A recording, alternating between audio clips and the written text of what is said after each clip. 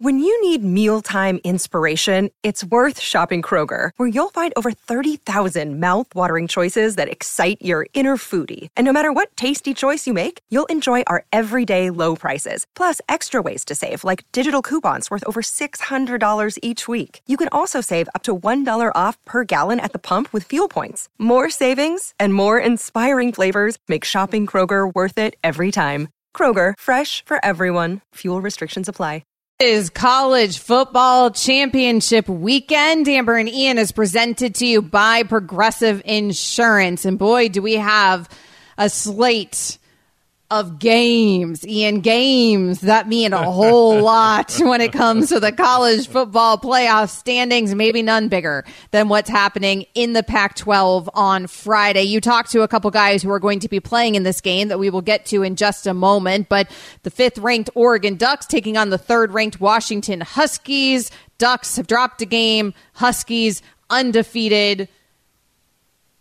But rematch. It's Oregon that's favored in this one by 9.5. I mean, they're the team that lost by 3, to Washington on October 14th. And this is, to me, I really hope that having a rematch on this stage, Amber, lets America know how much these two teams respect one another, but also absolutely hate and despise one another. This is a remarkable rivalry.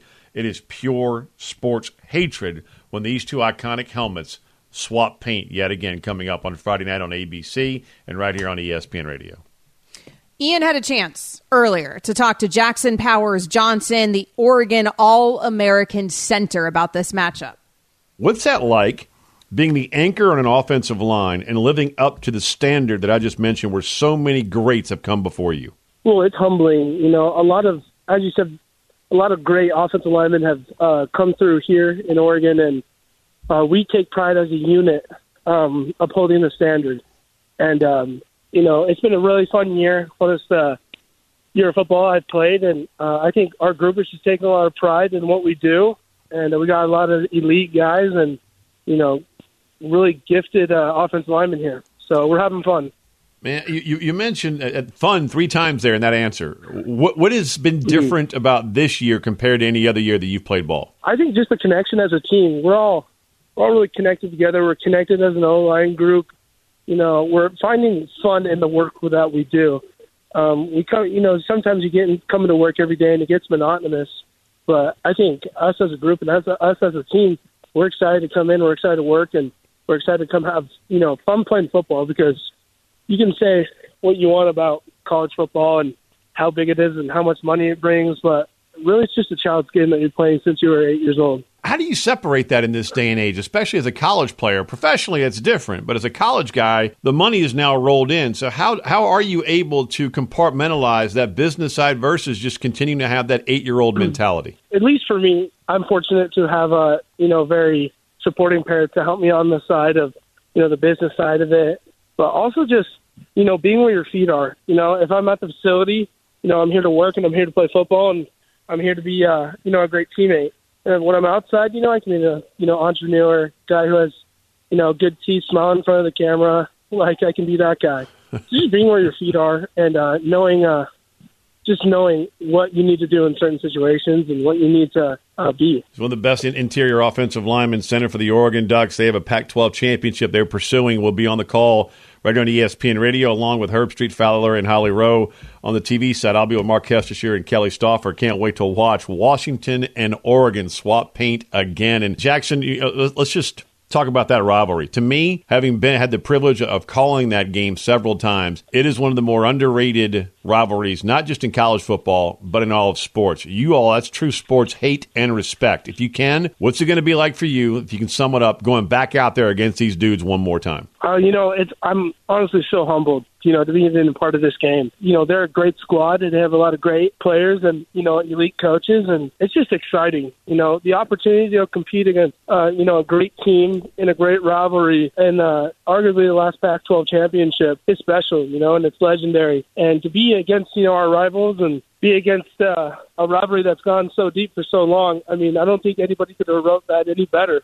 So it's an exciting experience. It's just another opportunity to go we play football. And I think every one of us is really grateful for the opportunity. Hey, Jackson, you guys have been playing on a whole other level ever since October 14th. And then you know what happened on October 14th. Yeah, yes, sir. For people who don't know, you want to remind them, or you want me to do it? Does that taste like vinegar on your palate? I think you got it. I think you got it. You got a better voice. You got a better voice than I do over here. I'm a little sick. It's colder than you do normally, so I think you got it. That was the final score: Washington 36, Oregon 33, and nobody's come within the double digits of you guys since. What was said after that game? Because you guys have just taken your individual play and team play to a whole nother level. I think the big emphasis is that instead of, look at the faults that we had or look what, the uphill climb that we're going to have to endure, we just looked at inside and say, how much better can we get as a unit together? How can we get more connected? How can we lean on the guys that we have in this room? Blocking out the outside noise too, because it gets loud. And then just working every single day, falling in love with the process of working and knowing that we still control our destiny, and we control our destiny by Monday practice, Tuesday practice, Wednesday practice. And I think just mostly blocking out the noise, though. It's Jackson Powers Johnson, an Oregon All-American center, here with us on ESPN Radio with Amber Wilson. I'm Ian Fitzsimmons. And Amber, you heard his tone of voice there after I referenced October 14th. And he started getting into it and getting animated about, hey, look, it's every rep. It's holding guys accountable. They have been truly a different team since that 3-point loss against our arch rival Washington. Well, that's what you have to do to move forward, right? Like you have to just go ahead, hyper-focus, find a way to make sure that history doesn't repeat itself. And you would imagine that that's the motivated team. I remember from years ago, one of the national championships that my Florida Gators won, there was that rematch against Florida State where they lost to Florida State and then they end up beating them in the Natty 52-20 because you don't want to be on the other side of that rematch, right? It's like when the Michigan kicker took the practice kick and made it through the uprights, and you're like, oh, no, bad idea. You don't take that kick. You don't take that kick because now you're going to miss it when it actually counts. That's the kicker. I think that's kind of how it feels when it comes to rematches during championships, is the team that loses it in the regular season, then they have that extra motivation and they really dial it in. And listen, if you're Oregon, then I understand why they have felt hyper-focused all season long on how to improve to beat Washington this time around. Dylan Johnson, he is a running back for Washington. Ian had an opportunity to also sit down with him. Here's that. Just getting to know you and your team, and especially your head coach, Kalen DeBoer, I don't think America truly appreciates what a remarkable human being, forget coach, but person, that Coach DeBoer is. If you can, man, sum up what it's like to play for this guy. Can't really put it into words, man. Absolutely awesome guy. Really humble, kind-hearted guy, man. Goes out his way to make sure that, we never need anything on or even off the field. And then just, he challenges us to be better every day. And I think that's the biggest thing that I would say I love about him the most. Get into that. I mean, how much do you not only want to get better for the man in the mirror every day, but also for the guy next to you and for your head coach who holds you accountable to be, what's this saying, 1% better every single day? Absolutely, man. I think that goes like in life, he does a really good job of like telling us that football is not the only thing that we have. We have family, we have friends that are really looking out for us, man, trying to make sure that, we have something after football. So, he does a really good job with that. And then, just letting us know that every day we need to have a 1-0 mindset. And so that goes with, like, having a bad play. If you remain in the past, you'll mess up again, man, and you'll continue to mess up. So he does a really good job of just worrying about the future, the next play or the next thing, So love him to death, man, and just an awesome guy. You went for over 250-plus yards rushing against USC when we had you out there on ESPN Radio. And then, obviously, ZTF, your all-Pac-12 edge rusher, lost his father that week. And I'll never forget asking Coach DeBoer in our post-game interview about ZTF, and he broke into tears. And I saw a bunch of you guys around your senior leader after that game. what does team mean to the Washington Huskies? Because with you guys, it just feels a little bit different. I mean, if you look at it, there's no I in team. So, we play for each other. And I think that goes to show that, look at the games. If you go back and look at the last 5 or 6 games, man, we wouldn't have done it without each other. Even the offense playing for the defense playing for the offense. Nobody can win by just one person. So I think, Coach DeBoer stresses the word family a lot and just making sure that it's just not about football. It's more than football. And I think we understand that, and he does a good job of preaching it. One of the best running backs in college football. He totes it for the number 3 team in the country, the Washington Huskies. Number 7, Dillon Johnson, here with us on ESPN Radio, getting ready for the Pac-12 championship game, which you'll hear right here coming up on Friday night. And this is a rematch, man, and I don't think a lot of people across the country truly understand the rivalry between Oregon and Washington. This is sports hate. People see the Iron Bowl, the Red River rivalry between Oklahoma, Texas, Ohio State, Michigan. Can you please explain to America right now, Oregon, Washington, Oregon? Our first game should speak for itself. Man, I know people don't really get to see us play as often because we play so late sometimes. But, man, it's nothing like it. It's definitely the best rivalry anywhere on the West Coast, for sure. And it's definitely the best rivalry game that I have been a part of and played in. Hold on, man. You're a Mississippi State guy. You played in the Egg Bowl. This is high praise here, folks. Just putting into context. Continue. Go ahead. Man, it's the craziest one I've played in, man. And I'm from Mississippi. Played at Mississippi State. We had the Egg Bowl, man, and it's past that, man. How just intense it is. I know how it is down south, and I know how the state of Ole Miss is. But man, it's just I don't know what it was. I don't know if it was just because of us being so highly ranked and so much at stake. I don't know, man, but it just felt bigger, You can't really describe it. You can only just, live in the moment. I think, you just had to be there to really understand.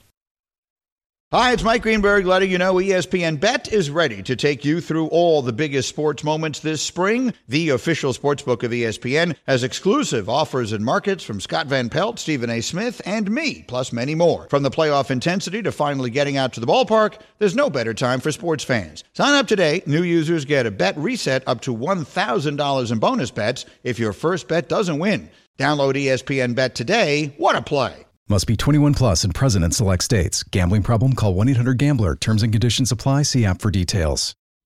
Robert Half research indicates 9 out of 10 hiring managers are having difficulty hiring. If you have open roles, chances are you're feeling this too. That's why you need Robert Half. Our specialized recruiting professionals engage with our proprietary AI to connect businesses of all sizes with highly skilled talent in finance and accounting, technology, marketing and creative, legal, and administrative and customer support. At Robert Half, we know talent. Visit roberthalf.com today. People do understand how intense this rivalry is, and I cannot wait for Friday night, ESPN Radio, ABC TV, to watch these two swap paint. Excuse me, yet again. You're getting choked up because you're that excited about Oregon-Washington, the rematch for all the marbles in the Pac-12. That game, it's a kickoff, 8 p.m. Eastern, meaning Ian is going to have coverage for you beginning at 7:30 p.m. Eastern right here on ESPN Radio. Coming up next, though, on ESPN Radio, Amber and Ian with you. Has the NBA's in-season tournament already been a massive success? And also, is Ian still with us?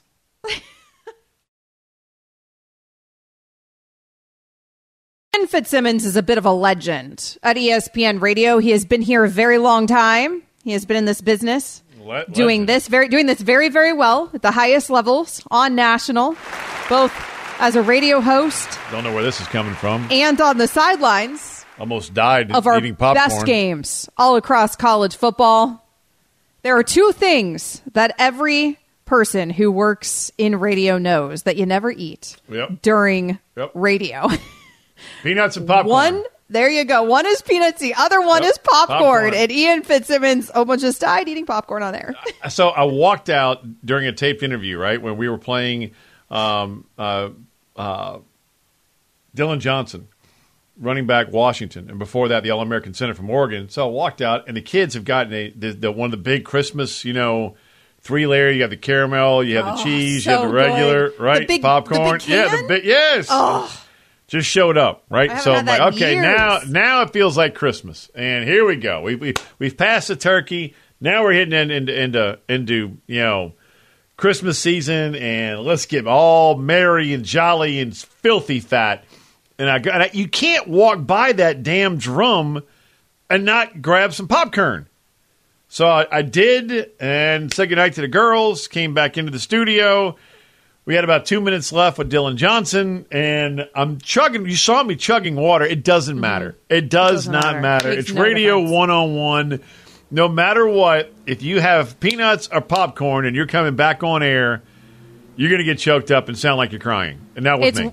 It's why when I had a kid, I learned that the one thing that kids can't eat until they're 4 is popcorn because of the choking hazard, because it just gets stuck in there. There's nothing you can do. As an adult, you kind of deal with it. As a child, obviously, apparently you can't. But the worst right now, I've got a popcorn kernel lower right that's stuck in between the tooth and your gum. You got down it in there. And why do we still eat it? Why? So when we know that's going to happen. So good. I love popcorn. I mean, anybody who's been listening to the show or following me for a long time knows that, I have some of that too. But anybody knows that I am not one who partakes in all of the carbohydrates all the time. Popcorn is one of the exceptions to that rule. It is so darn good. I will say that thin thing that you're talking about, I haven't had that in years, but I'd be all over that. If that was sitting in front of my face, I wouldn't be able to resist the cheddar. Wait till your son is older, because that's where they get spoiled. The uncles and the aunts, grandparents, whomever, right? I mean, they're going to that damn massive tin can is going to show up as a gift for the kids, and the adults go in and attack. And got me. It'll drop you every time. Every single time. Just don't do it while hosting a radio show. Amber and Ian is presented by Progressive Insurance. Let's get to some of the big headlines around the NBA, because we've been so consumed, of course, with NFL and college football and everything that's happened and is going to happen this coming weekend. But boy, are there a lot of storylines in the NBA. And maybe surprisingly to some people, none bigger than the NBA in-season tournament. The bracket is here. The 30-team group stage portion of the inaugural in-season tournament has now been whittled down to an 8-team field, and the knockout round will start early next week. You have quarterfinal games 2 Monday, 2 Tuesday. They will be held on the home floor of the 4 highest seeds. Those teams are the Bucks and the Pacers in the East, and the Lakers and the Kings in the West. I would say, Ian, that this in-season tournament has been a bigger success than I expected it to be off the bat, because it feels like the players care. And I don't know how much yet the average fan cares, frankly, or is noticing. The NBA did a smart thing, making the courts different colors to alert you when your team is playing for this in-season tournament. But I can tell you, the Heat getting knocked out of it, not making it, it's a storyline on all the Heat podcasts I'm listening to. It mattered last night. And the fact that these things are mattering on a Tuesday night in November for an NBA season right now, it's almost unheard of that we're caring. It's a success. I think it's forward thinking by Adam Silver. He's catering right now and wanting this to become a big thing with 12, 13, 14-year-olds, to the point where when they're 21, 22, 23, it's like Premier League soccer, where this is a massive event. I think it's a smart move. It's forward thinking, and it's going to catch on. It's certainly going to catch on. It's funny. Those guys are such competitors that no matter what trophies apparently you put in front of them, they'll start playing at the highest levels to try to go ahead and obtain them. $500,000 also. Yeah, well, that too, $500,000. They're running up scores. They're not, because, typically you take your foot off the gas pedal, but it's a tiebreaker in this tournament. Adam Silver so far is getting everything that he wants out of these players. We all questioned it. $500,000 when you have, tens of millions of dollars doesn't maybe sound like that much, right? From that vantage point. Apparently it matters to all of these dudes, but really I think it's just the bragging rights of ultimate competitors. Is this our NBA music? Are you feeling NBA? Well, NBA That's Jam? What this is? It's our NBA music as we move on to another NBA topic. Mark Cuban. He is selling the majority stake in the Dallas Mavericks. Most people did not see this coming from the billionaire, but reportedly he is selling off a stake that is now worth billions of dollars, and he paid what was it, $400,000 or something for this team? I don't have it in front of me. Just under $300 million for the Mavericks a long time ago, and he's selling them now for $3.5 billion to the Adelson family, who are in charge of the Sands, casinos. I mean, right. She is a I think she's like the fourth or fifth richest woman in the world. Miriam Adelson. So great name. This is one where. One, the Phoenix Suns sold for $4 billion. Dallas-Fort Worth is a larger market. Cuban gets to keep his managerial rights in basketball ops. That's why she's getting this at a discount. But make no bones about this. There's zero doubt in my mind that she is going to find a way to finally tell Texas politicians, do not keep taking the money from Louisiana and Oklahoma casino owners that are greasing Texas politicians' pockets. Mm-hmm. There will be a casino finally in Texas where it should be, and those Texas dollars need to stay. There will be a casino across the interstate next to the Dallas Mavericks practice facility within the next decade. She will find a way to make that happen. There's zero doubt in my mind. I have zero doubt that every state will eventually find a way to make that happen. Brilliant move by Cubes. He's leaving Shark Tank. He's essentially retiring at 65, except keeping a operational title with the Dallas Mavericks and still being in charge of basketball calls. Right. Still getting to live out the dream, right? Still getting to play with the toy, essentially. Yeah. Draymond Green says he's not going to change, by the way. Shouldn't. We have learned Draymond doesn't feel any remorse for the altercation with Rudy Gobert. He ain't going to change. Ian, does that shock you? No, he shouldn't. That's part of what makes him Draymond. The Warriors. Yeah, well, the Warriors don't look so good, but they're going to ride this thing all the way down. That's what you do when the guys have delivered you multiple championships. Coming up next here on Amber and Ian, Cole Cubelic is going to join us. We got a lot of SEC football to talk about with SEC championship upon us, plus championship weekend generally, and the college football playoff rankings. This podcast is proud to be supported by Jets Pizza, the #1 pick in Detroit-style pizza. Why? It's simple. Jets is better. With the thickest, crispiest, cheesiest Detroit-style pizza in the country, there's no competition. Right now, get $5 off any 8-corner pizza with code 8SAVE. That's the number 8, S-A-V-E. Go to jetspizza.com to learn more and find a location near you. Again, try Jet's signature 8-corner pizza and get $5 off with code 8SAVE. That's the number 8, S-A-V-E. Jet's Pizza. Better because it has to be. Going along here on Amber and Ian. Amber and Ian is presented to you by Progressive Insurance. Find him at Ian Fitz ESPN. His daughters runs all of his accounts. He doesn't know what social media is, but they provide excellent content. At Amber W Sports. That's how you find me. My kid's not old enough to run my account yet, but I will be putting him to work when he is. It is championship weekend in college football, so boy, is there a lot to talk about. For help with that, Cole Cubelic, SEC Network, ESPN college football analyst.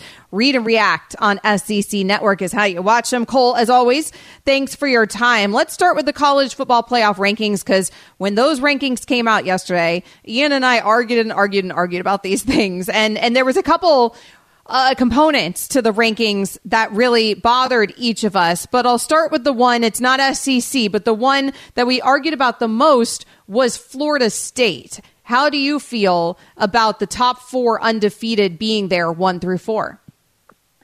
I think that's where they should be as of now. I think it's something that is very difficult to manage. Even I go back and forth on it a little bit. A team that has accomplished what they have accomplished, if they win this game this weekend against Louisville and become ACC champions and get another good win, having done that but without one of your star players, which changes the type of team that you are, I understand that it makes you difficult to judge. But I think the other part about it is, You look at that receiving core, you look at that defensive line, you look at those running backs. They got a lot of other really good players outside of Jordan Travis. So it's a tough decision, and I think that's the one we talk about. Some of these things come down to how you view teams. It's going to come down to personal preference. That's one with that committee that is going to depend on, do you view a team very different without their star player, or do you view that team as having earned the ability to be where they are? And it's not what the teams have earned to get in. It's, are they the best 4 teams? And without Jordan Travis, I do not believe that Florida State is one of the best 4 teams if things go a certain way, as in what happens with Oregon this weekend, what happens with Texas, Alabama this weekend. So having said that, to you, is it the best 4 that belong in, or the 4 most deserving? Because right now, I think Alabama would beat Florida State on a neutral site. I think Washington would beat Florida State on a neutral site. I think Michigan, Georgia, they would all, and Texas would beat Florida State on a neutral site. To me, they are deserving, but they are not one of the 4 best. That was our argument last night. Yeah, and I think it should be the 4 best teams. And I think that's one of the benefits of going to a 12-team playoff. Go ahead and have the AQs, and go ahead and have that. The ACC champion gets in, the Big 12 champion gets in, because we've heard this year after year after year that undefeated conference champion or one-loss conference champion. We know good and well that committee changes their opinion when that moniker is placed next to your name. Is that right? Probably not. Should it really change your opinion of the team? No, not really. If what they did in that game helps change your opinion of that team or helps your argument to support that team, that's fine. That's great. But you shouldn't greatly change your opinion of a team just because they won a conference championship game. If you think another team's better than them, then you shouldn't put them in. And I think we've had some really good teams over the last 4 or 5 years be left out because they didn't have that title next to their name. So for me, Ian, it's always going to be the 4 best teams. We haven't always gotten that, but that's what I would want in. Yeah, and we served with you on the mock committee years ago, and we didn't talk for weeks because we were arguing over best and which ones were deserving to be in. Can you imagine being on this committee with 8 teams by the committee's numbers, right, still alive for 4 spots in the college football playoff? No, because I would have probably already been stressed out to the point that no one would have wanted me there. When Ohio State started at number 1, I would have probably been done then.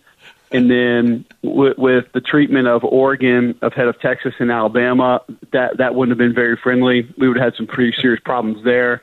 The inconsistencies drive me crazy, Ian. I can't with the we value the resume and we have to have the resume, and that's why Georgia wasn't number 1, why Ohio State was. It's why other teams are valued. But then Oregon, Alabama, if you're just going to go by numbers, I mean, perception might be a little bit different for some people, and that's fine. But if you're going to go by numbers, Alabama's got the best resume of these 8 teams. I mean, their overall opponent records are 85 and 59. They've only defeated 3 teams that are under 500 on the season. I understand that they have a loss, so that makes them different perceptionally than Georgia, Michigan, Florida State, Washington, and that's okay. Those other teams deserve to be ahead of them because they didn't lose. Texas would actually be next if you're just looking at resumes and statistically what the teams have done. Now, I will say Ohio State's resume is better than how I view them as a team. When you look at the fact that their overall opponent records are 82 and 62, the one team that they lost to is undefeated and a top 2 team in the country right now. So it just feels like, it almost feels to me right now like this committee put themselves in a corner with Oregon early on, and they don't want to prove themselves wrong this late in the process. I've always been okay with reevaluating and reassessing and going in every week with a new slate. There's no way this committee has done that. There's no way they have hit the reset button each and every week. They have had a lot of that old AP poll phobia where they had the team there for the first 4 or 5 weeks, and by God, they just got to keep them there, even if they feel like somebody's better. Like we can't move them down just because of who they are or what we thought of them early. It's just there's parts of this that are just so inconsistent, and I just don't understand it. Cole Kublik, SEC Network, and ESPN college football analyst, joining us here on Amber and Ian. Cole, the reason that I hate your argument and Ian's argument, frankly, when we talk about who's the best, is because what's the point then? Twofold, especially when it comes to FSU. And I'm a Gators fan, so I hate the Seminoles. So I hate that I've had to spend any time defending Florida State. But what's the point of playing the games if we're just going to then, if you defeat everybody who's in front of you, and you can only play who's on your schedule, if you go ahead and take care of business against everybody on your schedule and you're still not going to get in, then why are we even bothering? But then also on the back end of that, of course, is having a massive injury be the reason. It feels like punishment when you lose the guy. It's at the end of the season, and that's why you're kept out, even though all season long you've been great. I hate it. And Amber, I would tell you, like I tell my kids every day, life ain't fair. And that's just kind of part of this whole situation. When you go with 4 teams, and you're going to have 5 major conferences who are going to crown a champion that potentially people are going to view as deserving to be in if they win those games in front of them, like you said, somebody's going to be left out. And this could easily work itself out with 4 undefeated conference champions, and they go, and that's going to be it. I'm not going to sit here and tell you that I think Georgia and Alabama get in any way, shape, form, or fashion. I just don't think that happens. But then what is the committee going to do? I was surprised that Ohio State only went to 6. I do think part of that was a little bit of CYA from the committee saying, well, Texas and Alabama get to play this weekend, and we can just say that they earned their way above Ohio State because they didn't play. There's also some of that forward thinking going on. I absolutely believe that that's a real thing. My problem with your Florida State argument would be that they've defeated 5 teams that are below 500. Their overall opponent record is 67-76. Their best win is LSU at 9-3. And then when you get past that, obviously you have an 8-4 Clemson team that you beat on the road. There's not a lot of other really good wins. There's not a lot of braggable wins on the schedule. I think Florida State has a lot of really good football players. I think Florida State's a really good football team. I think Norvell's a hell of a coach. But if you're comparing it to what Georgia has done, or what Michigan has done, or what Alabama has even done, from the perspective of the schedules, I don't really think that the resumes are very close, and I think that's an easy solution. Now, if you want to tell me from an eyeball test perspective that you like Florida State better than Washington, I have no problem with that, because that's what the committee's telling me with Oregon versus what they see in Ohio State and Texas and Alabama. I mean, hell, I think Missouri's a better football team than Ohio State right now.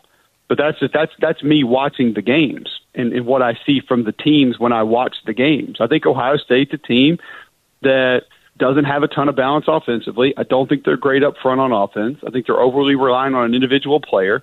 And I think their defense is not one that, if they're not attacking you, is one that's going to be super problematic. So that's just the way that I see them. So everybody's going to have their different opinions when they watch these teams play because you value different things and you watch them different ways. Cole, let's get into the committee's worst nightmare, in my opinion. And that is if Texas beats the Pokes, Florida State beats Louisville, and Alabama finds a way as a 5.5 to 6 point underdog on ESPN Bet to beat Georgia. One, give us your analysis, knowing these two teams extraordinarily well. Georgia, Alabama, the matchup in the SEC championship, and does Alabama, in your opinion, have a? Well, I think they have a legit shot. How would they beat Georgia to have the committee put into one of the worst situations we've ever seen for a college football playoff scenario? You're asking me how does Alabama get that win? Yep. Well, if you watch these two defenses over the last couple of weeks, and they're obviously very similar in structure. They're not far off in ability. I think Georgia's a little bit better on the back end. I think Alabama's better on the edges. I think linebacker probably leans Georgia, even with Dumas Johnson out. But they're pretty close across the board. What they have struggled with is misdirection, eye violations, eye candy, read plays, option plays. So zone reads, quarterback ability to keep, throw, and that's what they do. And being able to hand the ball off, and then teams changing up those reads as well. Georgia Tech, Buster did a magnificent job, Buster Faulkner, their offensive coordinator, of going east and west, switching up the run game from pin and pull to zone to stretch, and then finding some plays off of that they could read and then quickly get the ball out. Hugh Freeze did an amazing job with that Auburn offense of understanding how they were going to fit it. He attacked that with pullers, found different ways to utilize motion, pre-snap, post-snap movement to be able to get them out of position, both these defenses have struggled with very similar things the last couple of weeks. Well, Alabama's offense has the ability to morph into being very close to what those two defenses have seen, thus Georgia having seen that. Georgia can't morph to that. They can't change to that. You can only run counter in an actual reverse so many times. They don't have quarterback run that they can add. There's not quarterback reads that they can add that have to be respected a certain way. And Georgia's defense is overly aggressive out on the edge, which is not good for a mobile quarterback. See what Peyton Thorne did to him earlier this year. And I think Mike Bobo has done a great job this year of saying, this is who we will be in this game, and we're going to live and die on that, because that was their plan going in, and that's what they thought they can do. They've been a little bit of a north-south team. I'll also say they did that against Mississippi, and they did that against Tennessee, teams who jump out of their gaps a lot because they're very aggressive up front, and they stole yards from them. It wasn't just them blowing guys off the ball. So I think if Georgia has to sit in the pocket and Carson Beck has to drop back to win this football game, Dallas Turner and Chris Braswell are not going to allow that to happen. They're not going to be overly successful doing that. And then I think offensively you have a kid in Jalen Milroe that just continues to make plays week in, week out. That's the recipe that I think Alabama has the ability to put in place to potentially go win this football game. The College Football Playoff Committee is rooting against that, right. Rooting against that hard because if Alabama beats Georgia, certainly chaos ensues. Cole Kublik, SEC Network. Watch him on Read and React. Also, of course, with us here at ESPN as our college football analyst. Thanks, Cole.